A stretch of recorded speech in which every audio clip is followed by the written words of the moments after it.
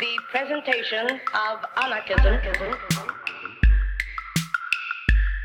as social philosophy which aims at the emancipation, economic, social, political, and spiritual of the human race. The emancipation. Anarchist Essays is brought to you by Loughborough University's Anarchism Research Group.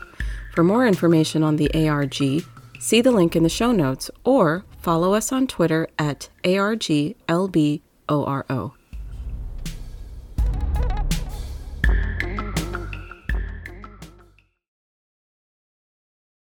Militant Afterlives, Jean Grave after 1918 by Constance Bantman. This essay discusses the afterlives of activism, that is to say, what happens when activists find themselves relegated and isolated when political circumstances change radically and after they die. Afterlives also include processes of memorialization and how histories of activism are written. I would like to make a case for the merits of lingering a little on the vision of the vanquished, to use Nathan Wachtel's phrase, for what it has to tell us about militancy, both from a scholarly and from a human perspective. This is also an invitation to consider the personal, emotional dimensions of activism, which are foregrounded in these periods of retreat. I am exploring these themes through the example of one individual who had a long and complicated political career with great highs and clear lows, the French anarchist Jean Grave, who was born in 1854 and died in 1939, and who was politically active for most of this period, the experience of the 1871 Paris Commune signaling his political coming of age at 17. In addition to his decades of anarchist activism, Grave is especially relevant to the theme of militant afterlives, because his personal trajectory is so profoundly bound with the history of the anarchist communist movement in its pre-1914 incarnation, in which he was a highly influential figure, even though he has more or less sunk into public oblivion since then. At the peak of his influence in the 1890s, Jean Grave edited anarchist periodicals which were regarded as a key vehicle for the anarchist communist ideas which were being developed by Peter Kropotkin in particular, and to a lesser extent by the anarchist geographer Élisée Reclus. The three papers were La Révolte, which appeared between 1887 and 1894, and Les Temps Nouveaux, 1895 to 1914. Both followed on from Le Révolté, 1879-1886, which had been set up in the early anarchist circles of the Jura Federation in Switzerland by Kropotkin, Reclus, George Herzig, and François Dumarteret. By 1884, Grave, now actively organizing anarchist groupings in Paris, writing in the French anarchist press, and working hard towards anarchist organization in France and beyond, had been invited by Reclus and Kropotkin to move to Geneva and take over the editorship of Le Révolté. From then on, and until both men's passing, the paper, through its successive versions, was Grave and Kropotkin's baby, their boy, as the letters said fondly, while Reclus continued to support it financially. The paper was a key medium for the elaboration, the discussion, and the dissemination of Kropotkin's ideas, which partly accounts for its global fame and influence over such a sustained period. As for Grave, it was indeed through the medium of print that his influence manifested itself. Grave and his papers played key roles in the French and the international movements from the mid-1880s until at least the war, towards the global circulation of ideas, printed material, connecting groups and individuals, and securing funds for the paper's survival.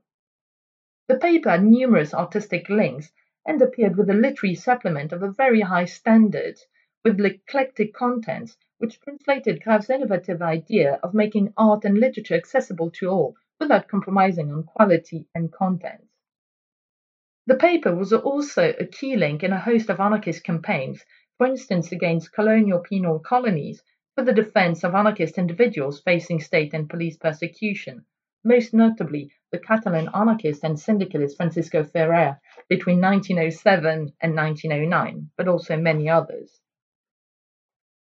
In this heyday, Grave was regarded as one of the most influential French anarchists, a leading journalist and an anarchist intellectual, at a time when French anarchism wielded great influence internationally and seemed to pose a real political threat in many countries, including the young French Republic. Grave, however, was never popular, including among his allies. His dogmatic and cantankerous disposition were legendary across and beyond the movement, and made worse by his hostility towards innovative trends within anarchism, such as syndicalism and individualist anarchism in its various guises, which he criticized relentlessly.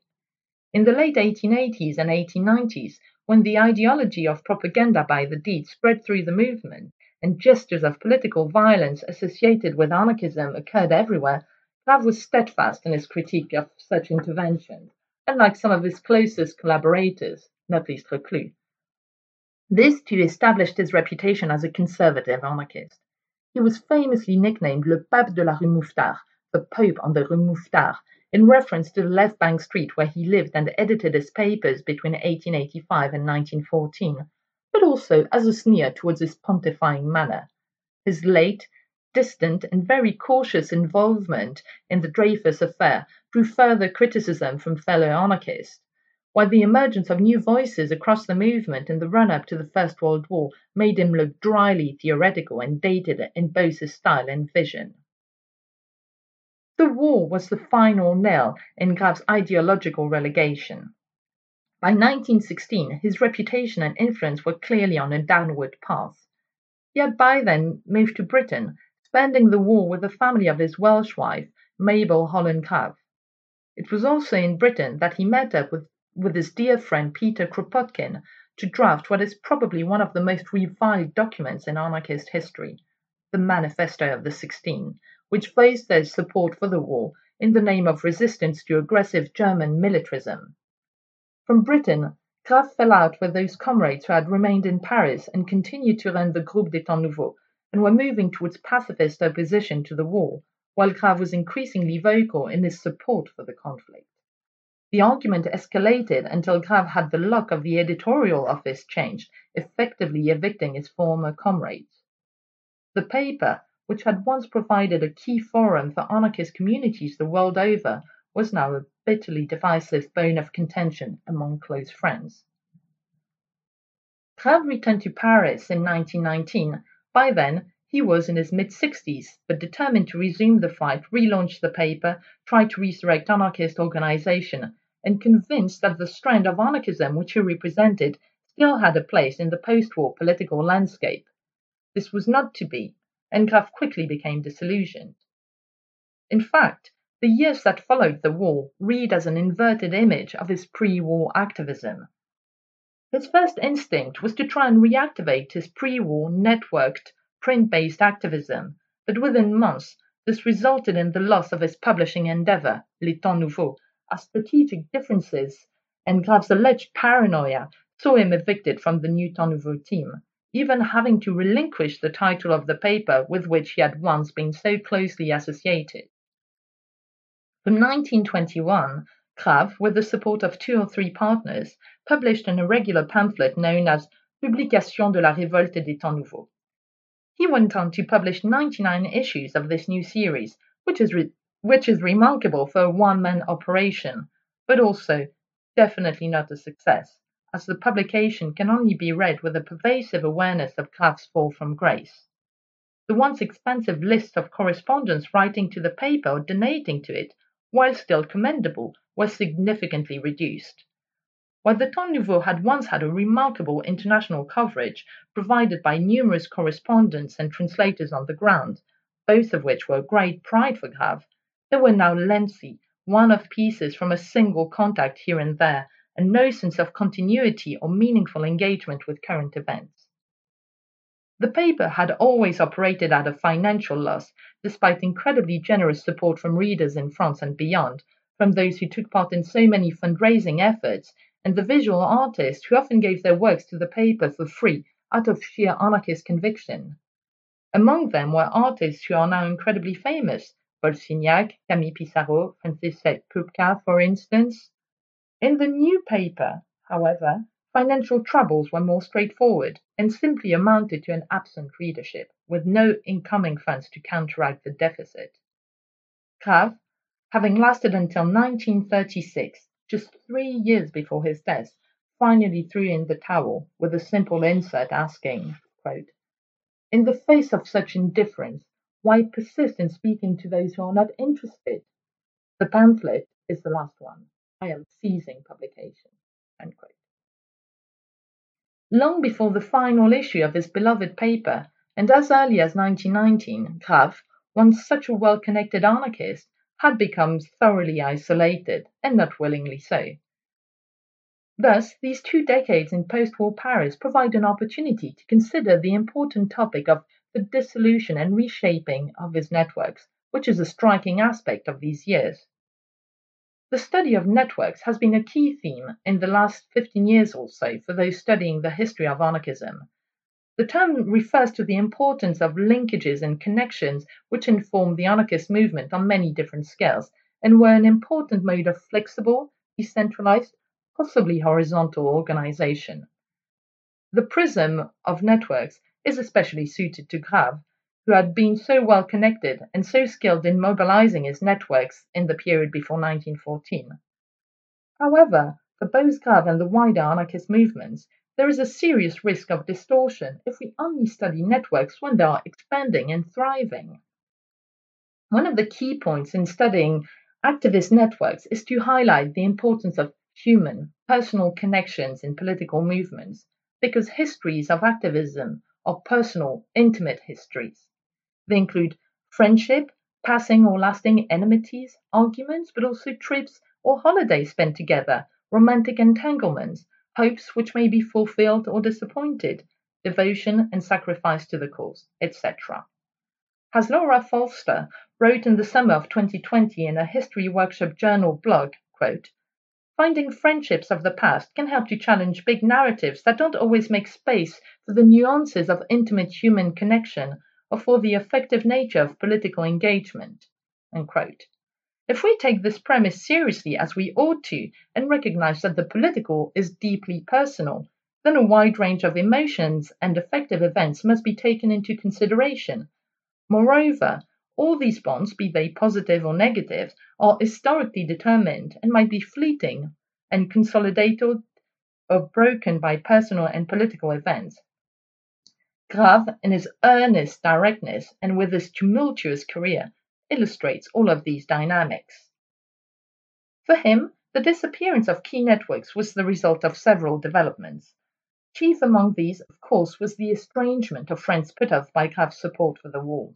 Thus, his old friend and precious benefactor, the painter Paul Signac, wrote to him around 1920, commiserating about his eviction from the Temps Nouveau relaunch, but not hiding that, quote, "One of my greatest sorrows in these horrible times was caused by your evolution at the start of the war." End quote. Another major factor for Grave's isolation was just time and the passing away of his key allies, in particular Peter Kropotkin's death in 1921, which put a strangely abrupt end to a lifelong friendship and collaboration. Grave edited a long commemorative issue of his Publication in memory of his friends, recounting how a change in the scheduled departure of Kropotkin's Russia-bound ship in 1917 had meant that they had not been able to say goodbye in person after being so close for so long. Grave mused about his friend's final years, wondering about the impact of seeing the Bolshevik Revolution taking such a worrying turn. Quote, "The cruel terror he must have felt, seeing his dreams of freedom, of welfare for all, horribly scattered to the winds, harshly trampled in the very name of the social ideals which had mobilized his entire life." End quote.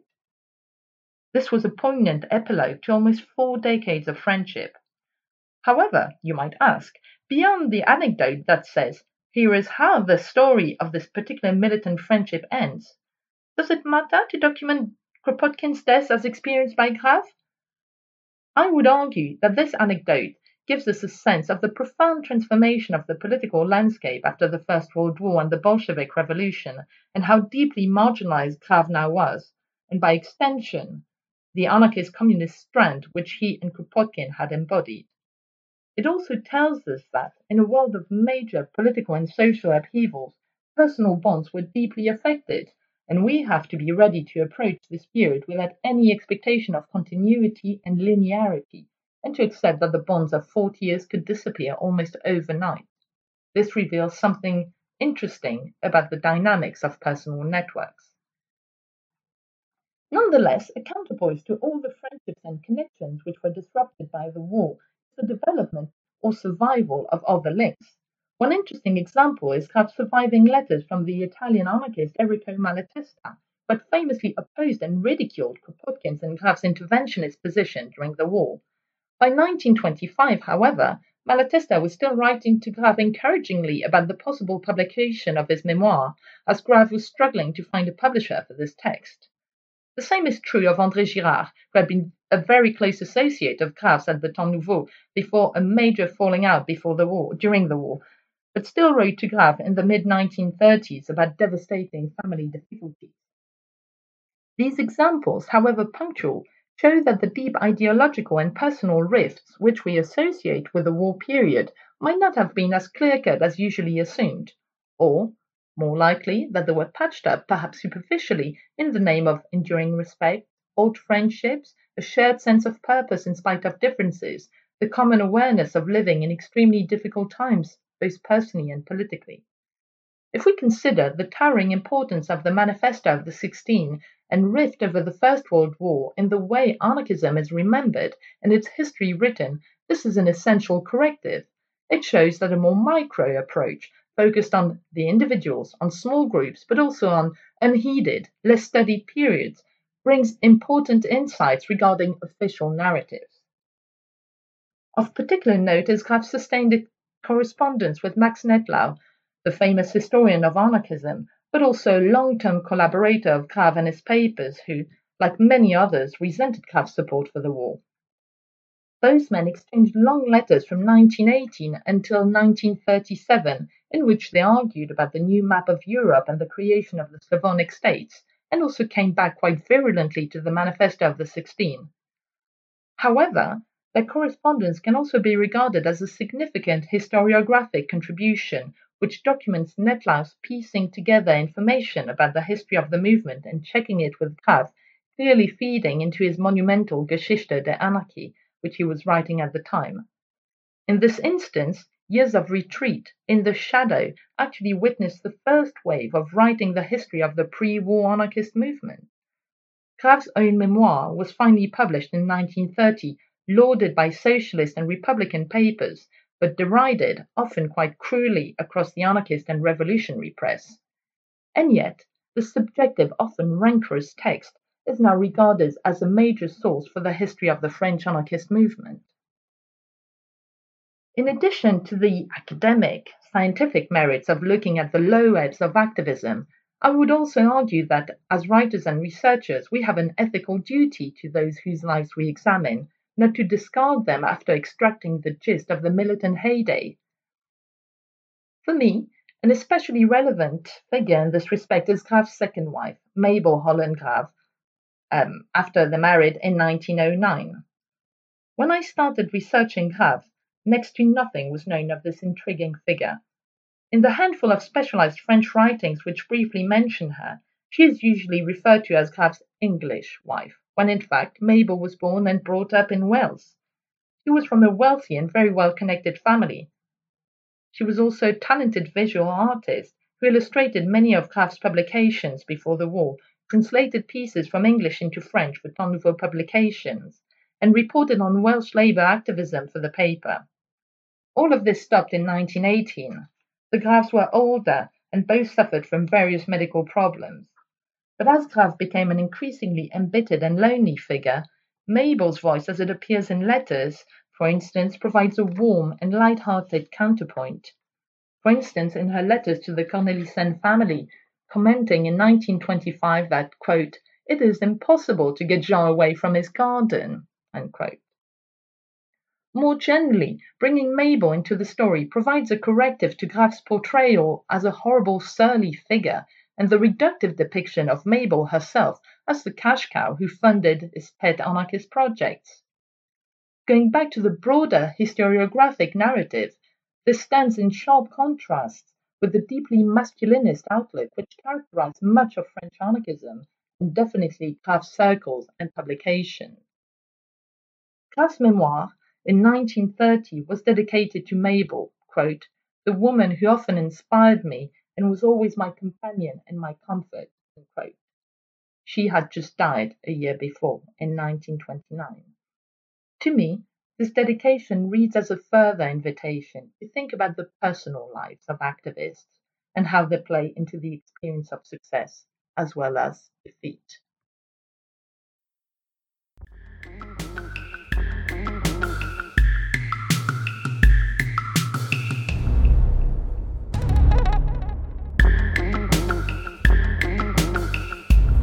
Thank you for listening. To help others find Anarchist Essays, please rate and review us wherever you find your podcasts. And if you're interested in anarchist ideas, why not check out the journal Anarchist Studies? For over 20 years, Anarchist Studies has been publishing original research on the history, theory, and practice of anarchism. For more information, visit www.lwbooks.co.uk/anarchist-studies.